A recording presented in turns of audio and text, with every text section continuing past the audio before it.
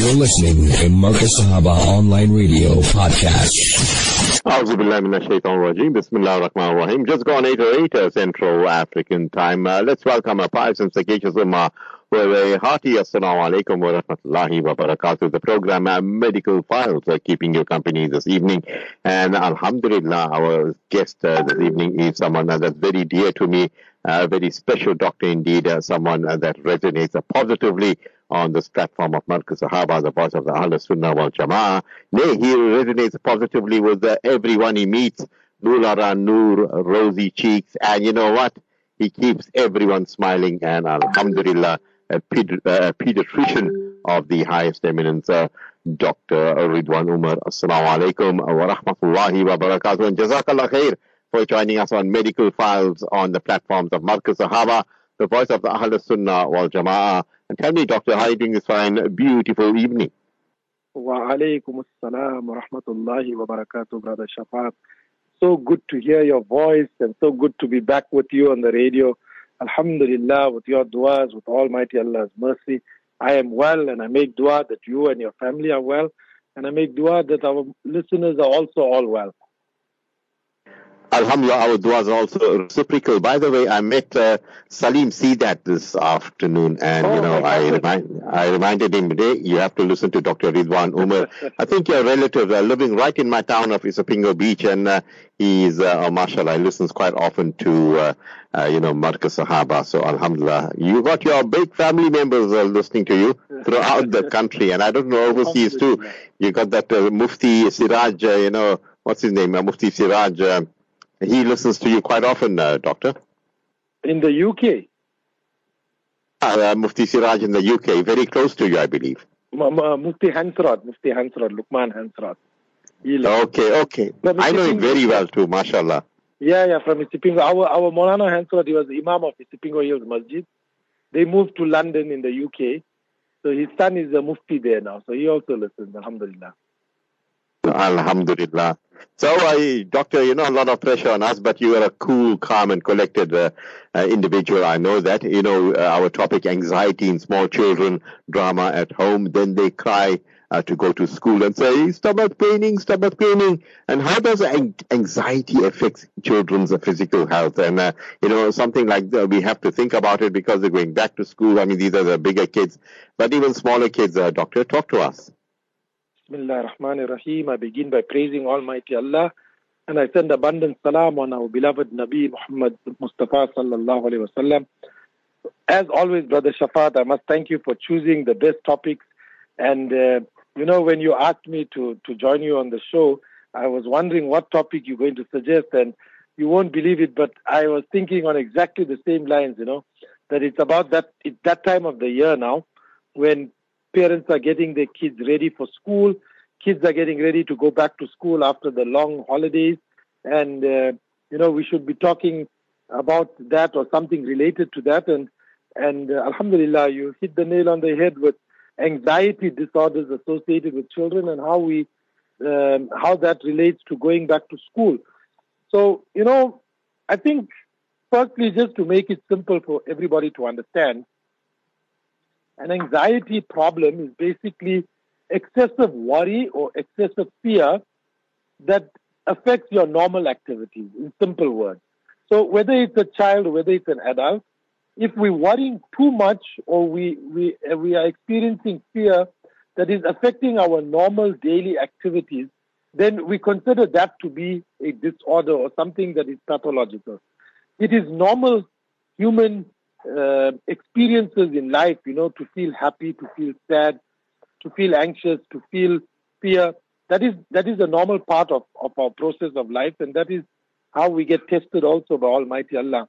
But we consider it a disorder or something that's a problem if it affects our normal functioning. So in the case of a child, what is their normal functioning? Obviously it depends on the age of the child. If we look at a toddler, their function, their work is to play. Anything that affects their play is a problem.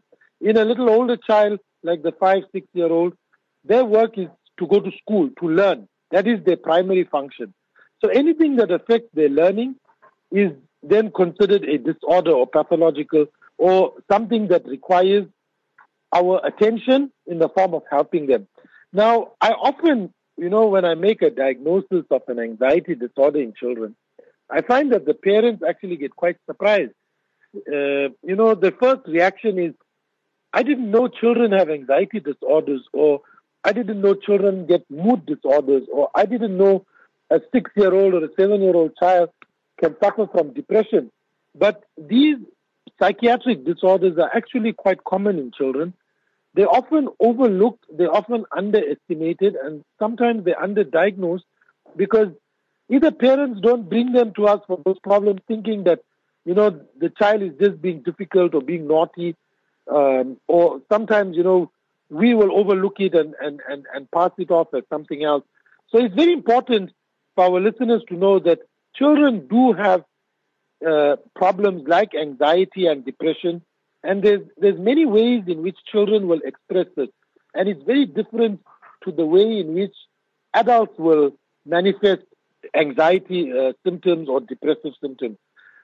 In terms of children, the most important symptoms that we would pick up in them is a child who has trouble sleeping, a child who has difficulty falling off to sleep, or a child who keeps waking up during their sleep.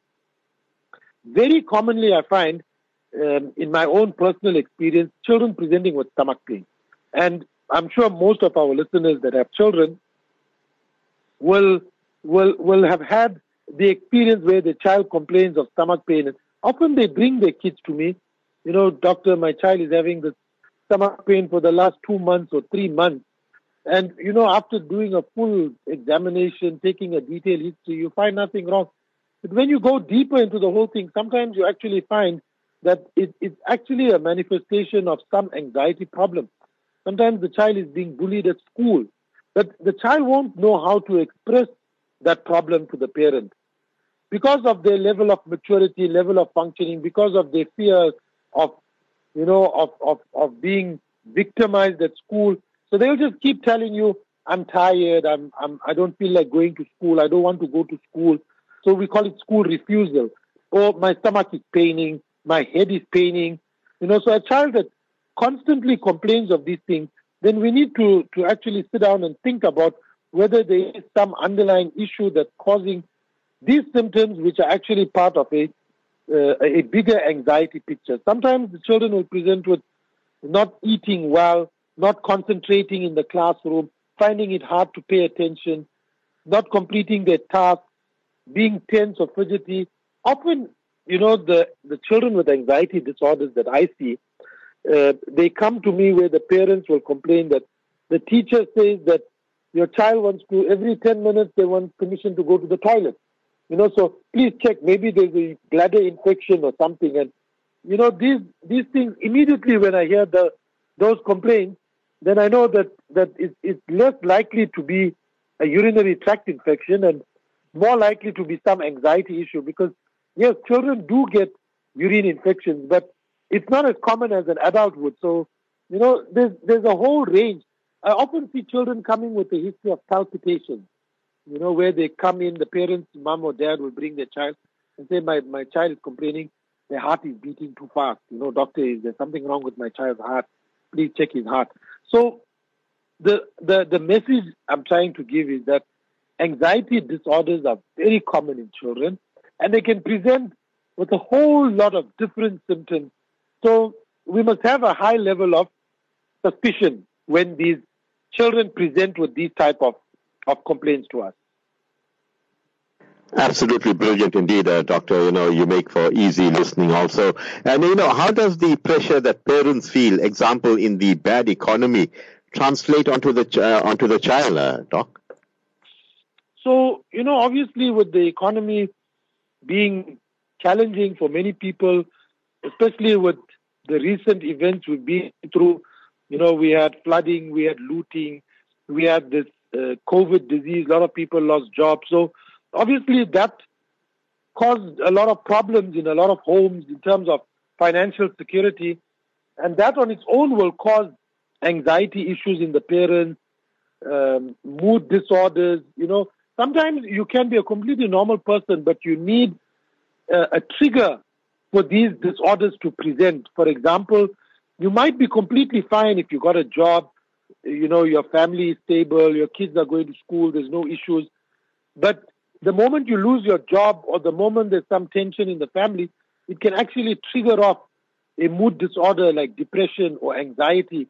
And with the recent events, especially, those of us living in Durban, with all these major challenges and trials that we went through, we've seen a significant increase in mental disorders in children and in adults. And what happens if the parents are going through these things, then it actually, has effects on the children, because invariably if the parent is stressed out, or the mother is not able to give the child the love and the care, the attention that they need, they might feel guilty because they're not able to provide for the child in the way that the children want, So it makes the situation very difficult. But what is important for our listeners out there is we must always ask for help. Obviously, as Muslims, we ask Almighty Allah first for help. And after that, we must seek professional help. So, yes, there are certainly the ulama who can help us. And there is medical help as well. So whenever we are faced with any of these mental problems, then I think what's very important to note is that we should try and detach the stigma associated with mental health issues. If somebody has cancer or somebody gets a heart attack, everybody will sympathize with that person. Everybody will go and visit and ask, is there anything I can do for you? But when we hear somebody has schizophrenia, or, basically in Urdu they say, tum pagal ho gaya, you gone mad. But these are real disorders and people really suffer from them. They require the same amount of attention and sympathy and care and support that a patient with the cancer will have, or a patient with a heart disease will have. So I think as a society, it's very important that we don't stigmatize people with mental disorders. We mustn't look down upon them. We must actually support them. That will encourage people to seek help, because a lot of people, they hide these problems, even if it's a child and the child is having this problem.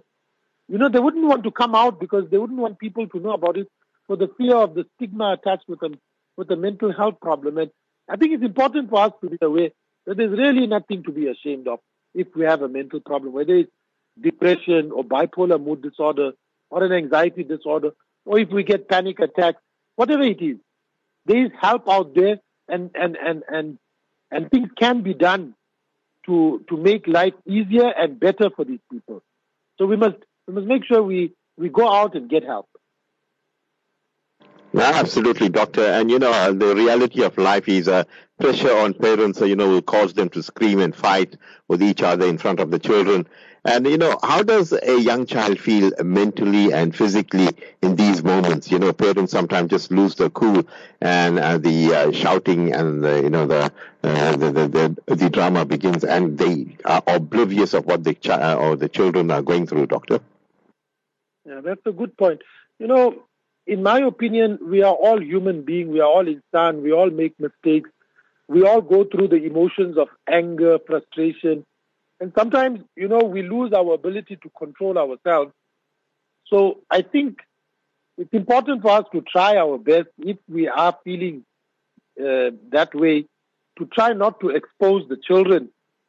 To try not to expose the children to that type of environment where they see parents having disagreements or arguments or raising their voices at each other. Allah forbid, there should never be violence in the house. There should never be, abuse in any form, whether it's physical, emotional. But sometimes, and the reality is, these things do happen. And what's important for our listeners to know is, if it is happening in our homes and the children are exposed to it, then it most certainly affects the functioning of the children. It affects their development. It affects their ability to reach their potential in school. And that will have long-term effects, because if a child is a brilliant child, but if they're exposed to all these types of stresses, and if the home environment is not a healthy, happy environment, then the effects of that will translate into the child's behavior, and it will affect the child's overall functioning. And what happens then is that these children often get involved with the wrong type of friends, the wrong type of company.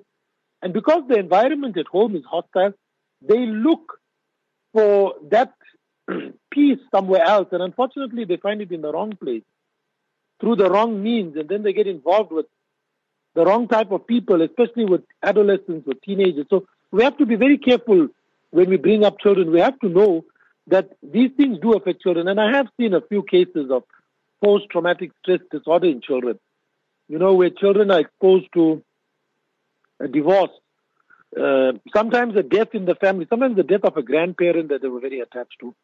But they come in with symptoms of anxiety disorder. So they'll come in with, the parents won't come forth with that information, but we get it when we take the history. So they would tell us things like, "Doctor, my son is having the stomach pain for the last 2 months. He doesn't sleep well.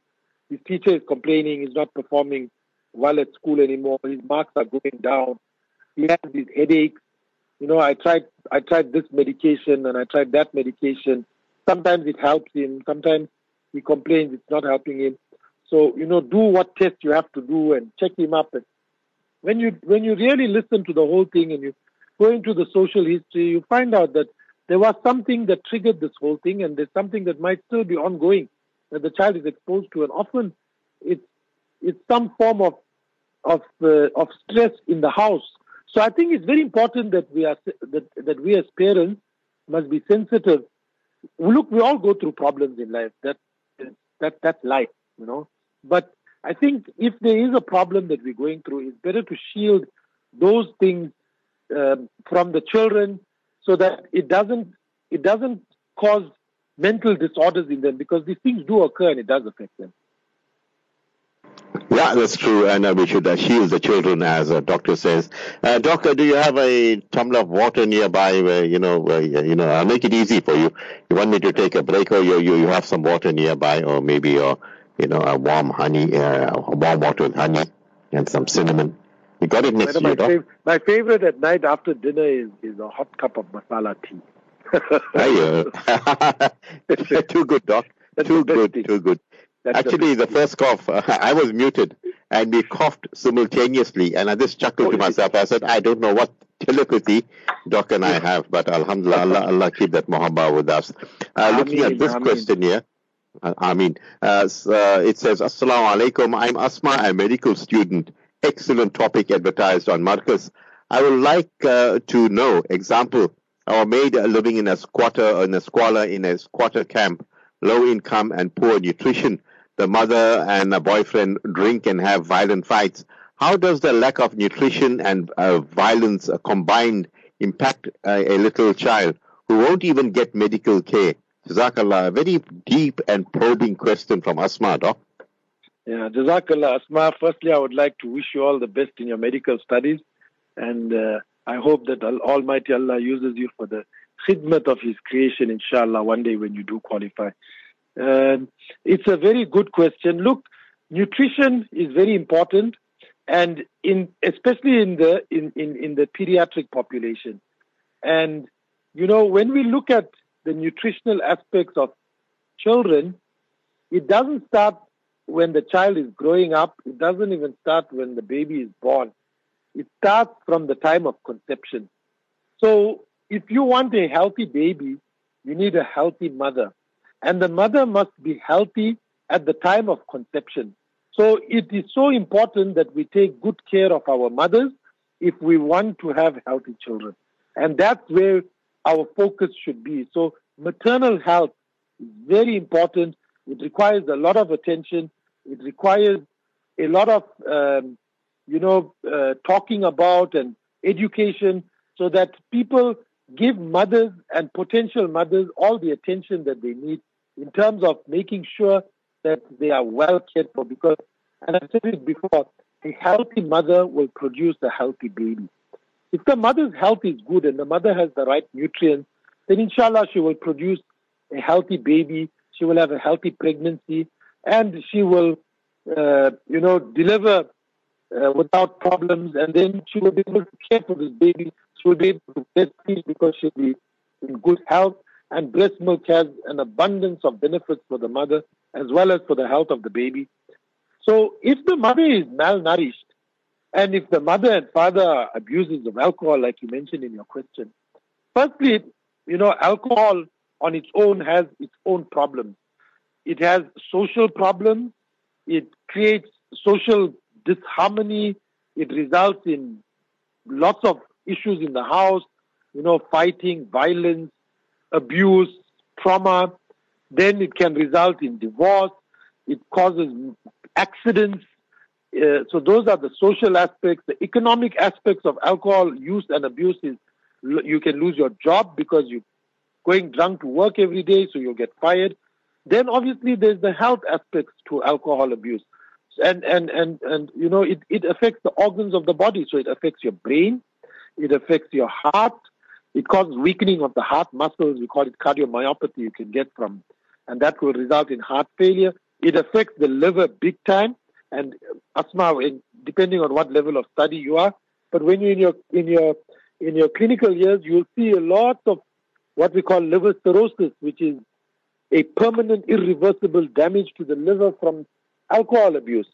It affects the pancreas, so we see a lot of people with pancreatic disease because of it. So it also causes nutritional deficiencies. People who abuse alcohol get lots of nutritional deficiencies. So, and then obviously all the psychiatric disorders that are associated with alcohol abuse. So you get all these psychotic disorders from alcohol. So we can see what I've tried to do is just to show you all the different aspects of problems that alcohol use and abuse causes. And alhamdulillah, Allah Ta'ala in His wisdom has forbidden it for us so that it saves us from all these problems. Now, if the mother's nutritional state is not good, then it is going to be difficult for her to look after the child. So in a child who's in a home where they are using alcohol, firstly, they're in the township. We all know the township life is difficult. There's poverty, there's violence, there's overcrowding, there's poor sanitation, and all those problems have its own risk factors for disease. Simple example, you don't have toilets, you're at risk for hepatitis A disease. You don't have clean running water, you're at risk for cholera or E. coli, as we all in Durban are familiar with this E. coli in our beaches. So simple things like that. There's overcrowding, you're at risk for tuberculosis. And then if you're alcoholic living in an overcrowded place, you got all the necessary risk factors for getting disease like TB. Then, in the townships, the HIV is very common. So then you are at risk for getting more disease. And so, the children that grow up in townships, they have a hard life because firstly, there's poverty, there's overcrowding, the burden of disease is very high. And then people tend to resort to alcohol or drugs to try and, get away from these realities that they are faced with.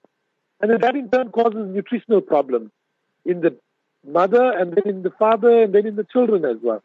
And then those children, which is the last part of the answer, in turn, if they are malnourished, it affects their growth, it affects their development, it affects their cognitive functioning, which is their ability to function, as intelligent people.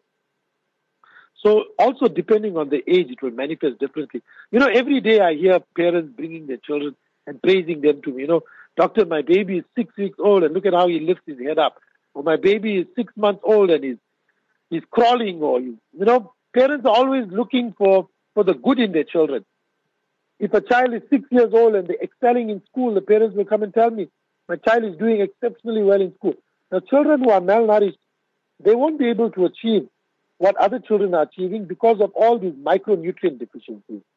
For example, if the child is deficient in iron, it's going to affect their ability to concentrate, to pay attention in the classroom. It's going to affect their learning. It's going to affect their performance. So I hope I've answered your question and given you some insight into the effects of alcohol use and abuse in the township setting.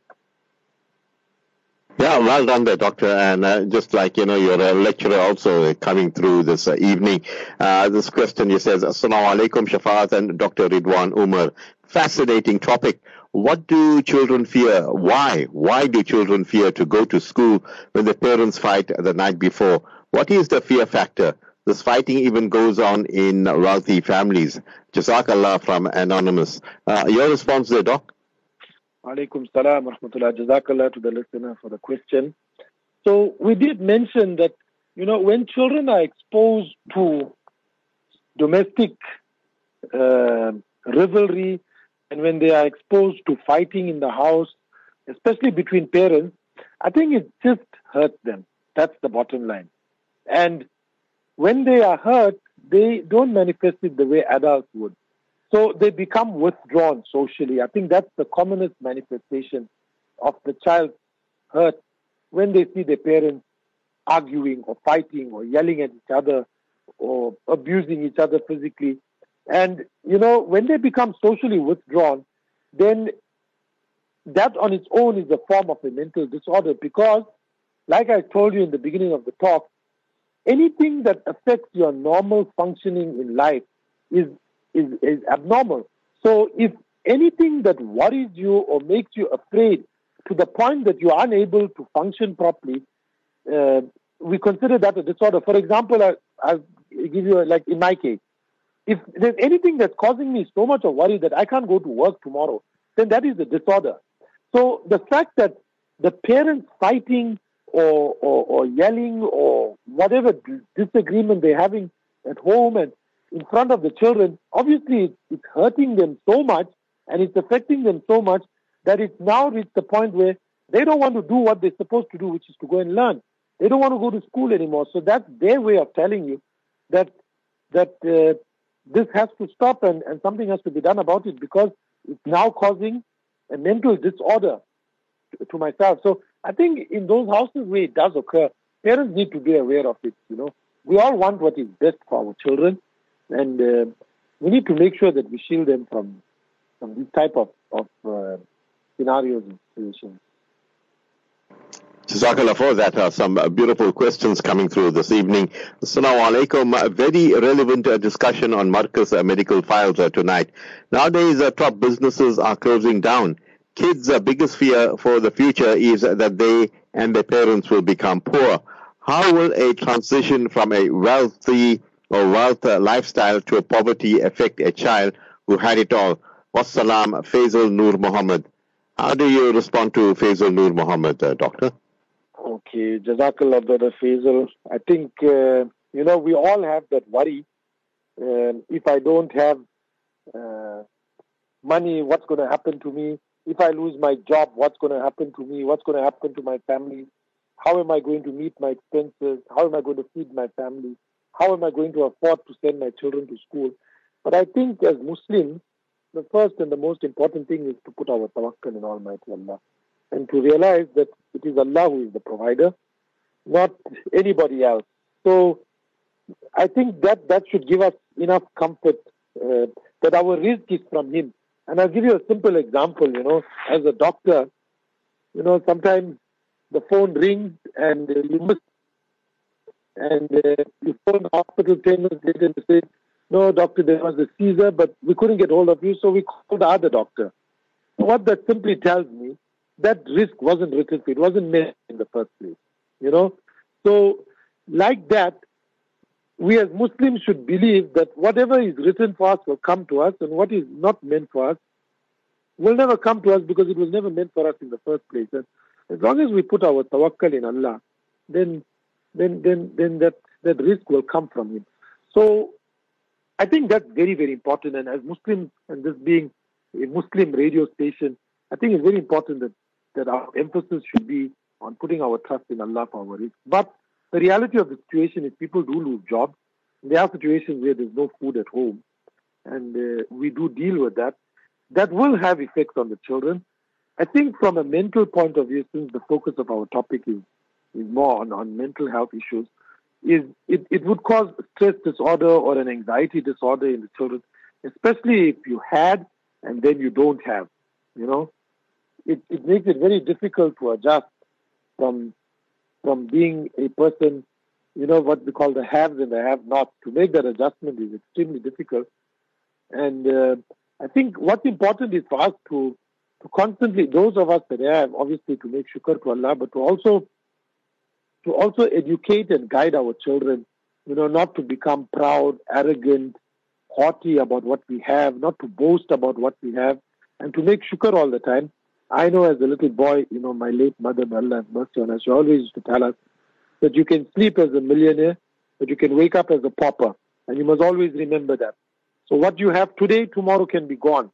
And I think if we live with that motto and with that in our mind, then if, Allah forbid, that situation does come, then as a family you unite, you stand together, you put your tawakkul in Allah, and you work through that problem. Yeah, Doc, I think we all went through the same high school, Spingo High, in Isipingo Hills there, and we had a principal that used to say, the beggar of today can be the banker of tomorrow, and the banker of tomorrow can be the beggar of today. Hey, I still remember that principle, Mr. Jogi Naidu. Moving on, Doctor, this question says, Assalamu alaikum, medical file, such a captivating discussion. And I think you alluded to this question, but let's repeat what the listener says here. Why is it kids mostly say stomach is paining when they stress? Does the stomach really pain? Sajida, who's a junior phase teacher, you touched on this, Doctor, earlier on, but maybe make assurance doubly sure for her. Yeah, I think that's a very good question. Stomach pain and stomach ache is a very common presenting problem in pediatrics. And we see it almost every day, where a parent brings a child to the room. Doctor, my child's stomach is paining. How long is paining for? 2 weeks or 2 months, sometimes 1 year. And, I think for the benefit of Sajida, who's a school teacher, she'll often be faced with it, if not on a daily basis, where children will tell her, Madam, my stomach is paining. I think it's important to know in children, Mr. Sajida, number one, they're not very good in localizing pain. So they can have an ear infection and they'll tell you my stomach is paining. They can have a meningitis and they'll tell you my stomach is paining. They can have some fear or anxiety issue and they'll tell you my stomach is paining. So whenever we are presented with a problem of what we call abdominal pain or stomach pain in children, we must think very, very broadly about what the problem could be. But there are also genuine tummy causes. By far, the commonest cause, I see, medical reason for children to have stomach pain is constipation. Very, very common. Number one on the list of causes is constipation. And the reason why children get constipated often, there's a few reasons. I'll tell you for the benefit of the listeners, because constipation is very common. Number one, they don't eat the right food. There's not enough fiber in the diet. And then, alhamdulillah, granny, grandfather, everybody's giving them sweets all the time. So we pump them with sugar all the time. Sugar is not good for the children. It makes them constipated. So one is the diet. Two, if children are at school, and people need to be aware of this, and especially Sajida, the teacher, is children don't feel comfortable using the toilets at school. So when the urge comes to use the toilet and they're at school, they hold it back. When it happens every day, over a period of time, they get impacted. All the feces, that fecal matter gets impacted in the colon and it gets hard. Now it has to come out. It can't stay there forever. So the body tries to expel it, and so you get intestinal movement to try and get it out, and that causes pain because the intestine is unable to move that hard, bulky material in the colon. So that's the second reason why the kids get very constipated. The third reason is when they're busy playing. Sometimes their cousins are home or their friends are at home. They're playing or they were playing on a device, and when the urge comes to go to the toilet, they're so involved in the activity, they hold back. So that is one of the three commonest reasons why constipation, and we call it fecal loading, is so common in children, and they often present with abdominal pain. Sometimes when I examine the tummy, I can actually feel like a tennis ball in their tummies. You feel this hard fecal matter because the children don't go to the toilet. So I think constipation is something we need to be aware of. Very common cause. Another very common cause in children that I find is a condition called mesenteric adenitis. It sounds very medical, but it's actually, in simple English, it's just little glands in their tummy that get inflamed. When they get a viral infection, the glands get inflamed in the tummy, and so they have stomach pain. So there's many reasons why children have stomach pain. And then if they're afraid of something, if they're scared, let's say there's a teacher that's being difficult with them at school for whatever reason, or there's a kid that's bullying them at school, children won't come home and tell you, this child is bullying me at school and that. They'll just tell you, I don't want to go to school. So our natural response as a parent is, why don't you want to go to school? So the child will say, no, my stomach is paining, that's why I don't want to go to school. You see, so it's a common reason why they will tell you they don't want to go, so that you will probably find that as a reasonable excuse to stay at home. But when it goes on and on, then we need to think deeper and ask ourselves why. So there's medical reasons, psychiatric reasons, cardiac, ENT conditions can cause stomach pain, child with a throat infection. So we need to just assess each child and decide when is the point that we think we need a professional opinion on it, and see what's going on. Jazakallah for that, Doc.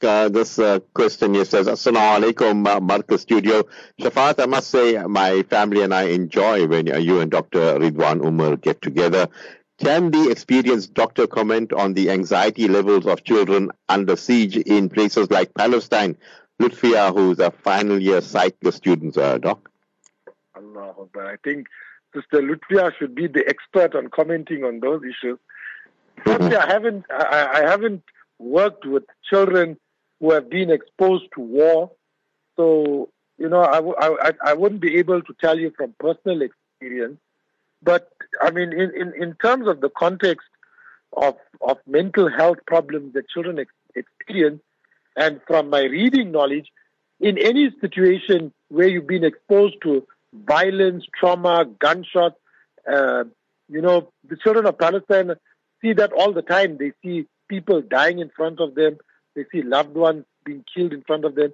They see, mutilation of bodies, limbs flying all over the show and getting shattered. So they go through a lot of mental trauma by experiencing this. I think the commonest psychiatric manifestation in children would be a post-traumatic stress disorder, which would manifest in very different and various ways in children. And I think anybody who's working with children from war-torn areas, whether it's Palestine or Syria or Libya or Kashmir or any of those areas that are exposed to that level of violence, and I'm talking of mutilated limbs and mutilated bodies and things like that. And unfortunately, that's the reality that it is happening, and we must make dua to Almighty Allah to help them and to make it easy for us also, so we don't have to ever go through something like that. But I think the biggest problem there would be a post-traumatic stress disorder, generalized anxiety disorders. These children will have problems where they would become totally, socially withdrawn. Then they could present with specific phobias. They would have social anxiety disorders where they wouldn't want to mix with other people. They wouldn't be able to relate with other people, with other children. They can have obsessive compulsive disorders because of it. They can there's a condition called selective mutism as well, where they wouldn't talk. Because of the level of violence that they've seen, they just become mute. So it's called selective mutism.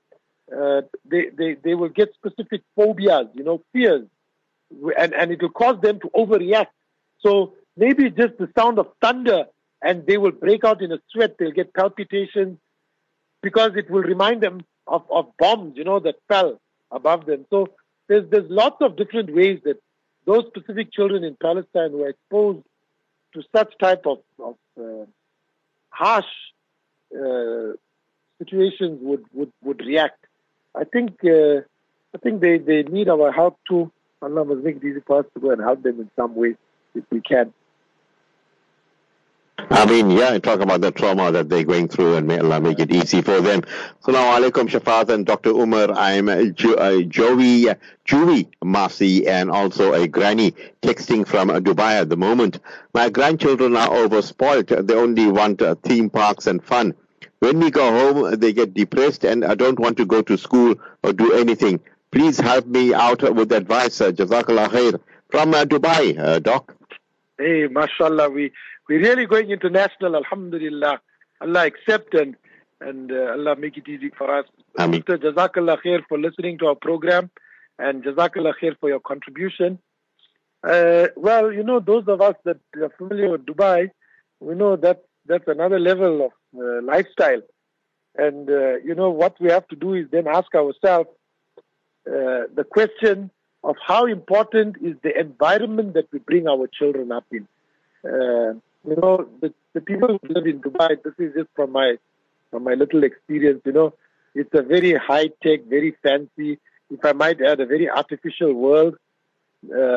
Everything looks perfect over there. Everything is very glitzy and glamorous. You know, you don't see poor people. You don't see people suffering. You don't see the realities of life. You don't see people paralyzed. You don't see people on wheelchairs. Everybody is either with a smartphone in the hand or a Gucci handbag. You know, that's Dubai. That's the impression I have of Dubai anyway. So, I mean, there's nothing wrong with living there. But I think if we are living in an environment like that, look, circumstances will take us anywhere in the world. Whether you're living in Dubai or whether you're living in Durban, that's where our risk is written and that's where we go. But I think the important message is wherever we are living, we must create that environment so that our children appreciate whatever they have. That's very important. And I put it very simple. I don't want to give a long bayan on it. But there must be a balance in everything we do in life with our children. You know, yes, we must spoil them when we need to. It's a holiday time. Take them out for a treat. You know, take them for a picnic to the beach. Take them to buy an ice cream.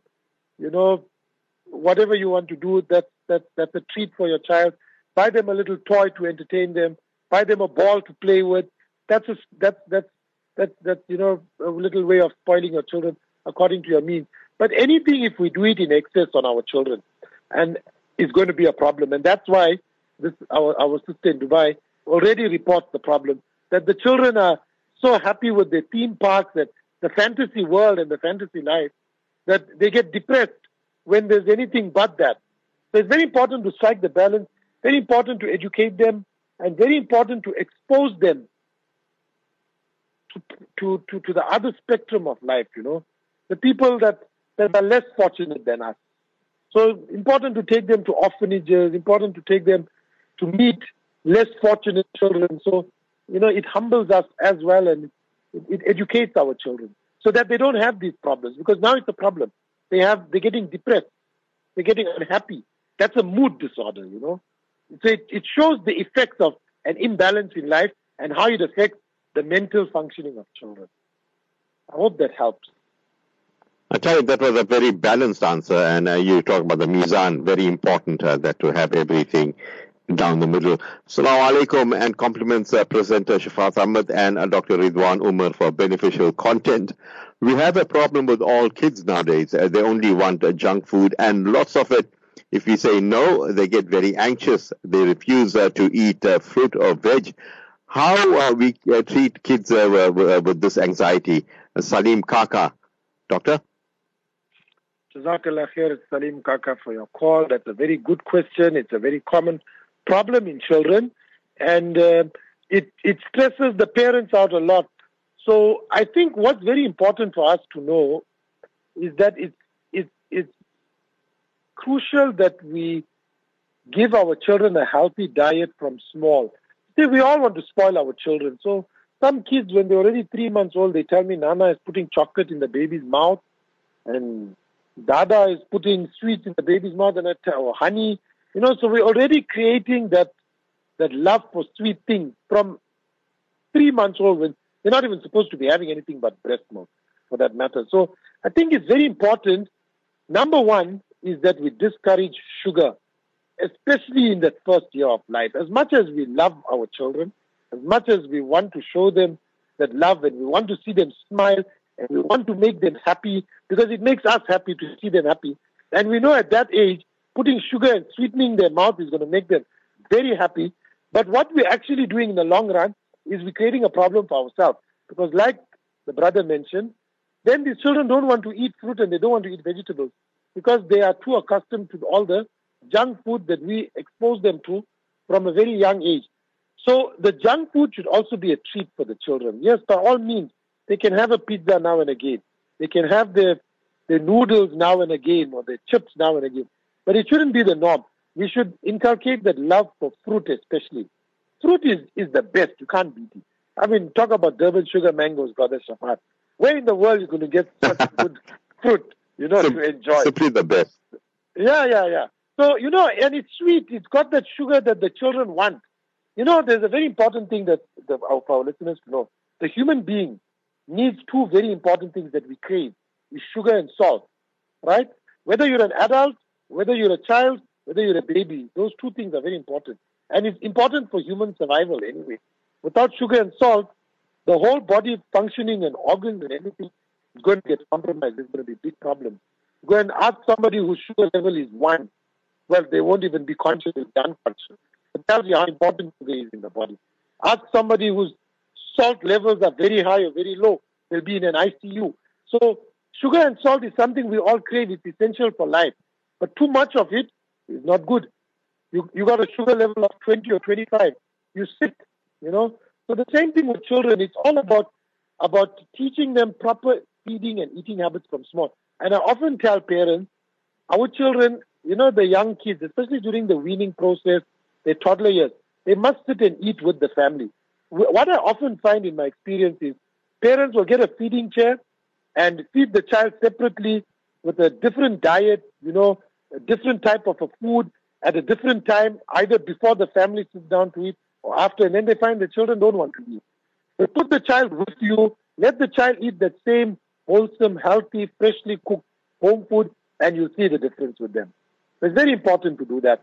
They must eat with the family, and you'll see much more cooperation because children are very, very picky eaters. It's a very common problem that we get exposed to on a daily basis with our kids.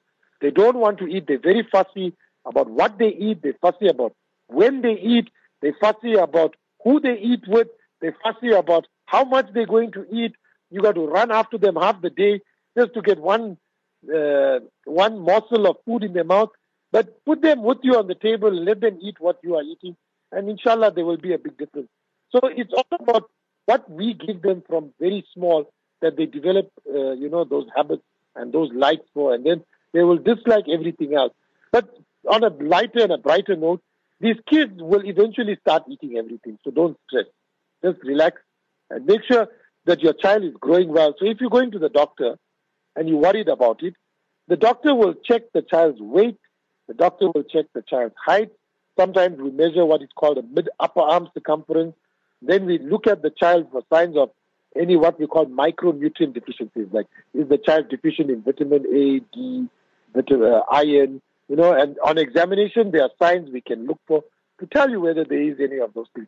And alhamdulillah, I can tell you in my own experience, these children don't have those problems. They're growing well, even though the parents will feel that the child is not eating enough, not getting the right nutrients, but these children are actually growing well, and I just reassure them that your child is growing well, looks healthy, so there's nothing to worry about. And to end that question, I think it's important to just touch on the topic of multivitamins. I often get asked the question, doctor, which is the best multivitamin for my child? He or she don't want to eat, or also now that people are going back to school, they'll be worried the children are going to go back to school and they're going to get exposed to viruses and germs and the children are going to get sick. So which multivitamin can we give them so the child don't get sick or so that the child can eat? My dear brothers and sisters, there's no need to give them any multivitamins at all because none of them will improve their appetite or boost the immune systems at all. Yeah, Doc, 2 minutes to go before we get to the Azan. But let's do this last question. He says, Assalamu alaikum, Shafat and Dr. Ridwan Umar. I really learned a lot tonight. in our extended business family, the men folk fight a lot and swear about shares and how to run the business. The grandchildren are mostly overweight, chew their nails, and are also very aggressive. Please caution such men folks on the program tonight. From Anonymous. Doctor? Okay, well, we've got a little bit of time left, but I think, it's very important as adults. We are the custodians of children. We are their guardians, and it is an amanat from Almighty Allah that is given to us. They are entrusted to us. It is an amanat. Allah has put them in our care. It's very important that we look after them. And looking after them is not only providing a roof over them or sending them to school or giving them food, but it is also showing them love, showing them affection, teaching them, about deen, teaching them about dunya, and shielding them from all types of vices and harm, and guiding them as well.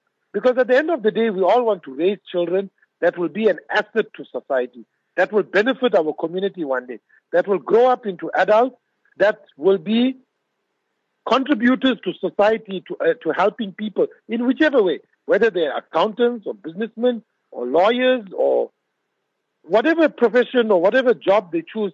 It must be to help society, to educate people, to help people, to uplift people, and to be able to produce this type of and this caliber of people. We have to take extra special care of our children from the time they're small. We need to really show them a lot of love and shield them away from everything that will harm their physical health, their emotional health, and their mental health. And we must preserve and promote love in our home for them. I think that's the simplest way of putting it. I hope that helps. I tell you, Doctor, you added that to a very informative and a valuable evening, and your company was simply, alhamdulillah, mashallah, and Allah bless you now and forever. Your parting words this evening? I want to thank you, Brother Shafat. I want to thank our listeners for their participation, and I make dua that Almighty Allah accepts whatever we have spoken today. Forgive us for any mistakes we might have made, and may these discussions that we have be a means of sadaqah jariyah for us, so that the knowledge that we impart will be a means of us benefiting even long after we are gone. And I think people are getting ready to go back to school next week. My message is don't stress, don't panic. Just take everything in a stride, take it one day at a time. And I wish everybody all the best for the schooling. Let's give our children the best opportunity. Let's make sure that we create that environment in the house for them so that they will love to come back home after school, and that they will love to go to school every day because of the environment that they have at home. And may Allah Ta'ala make everything easy for all of us. Ameen. Ameen, Summa Ameen. Doctor, you have a mashallah blessed evening ahead. We will talk to you soon. Assalamu alaikum wa rahmatullahi wa barakatuh.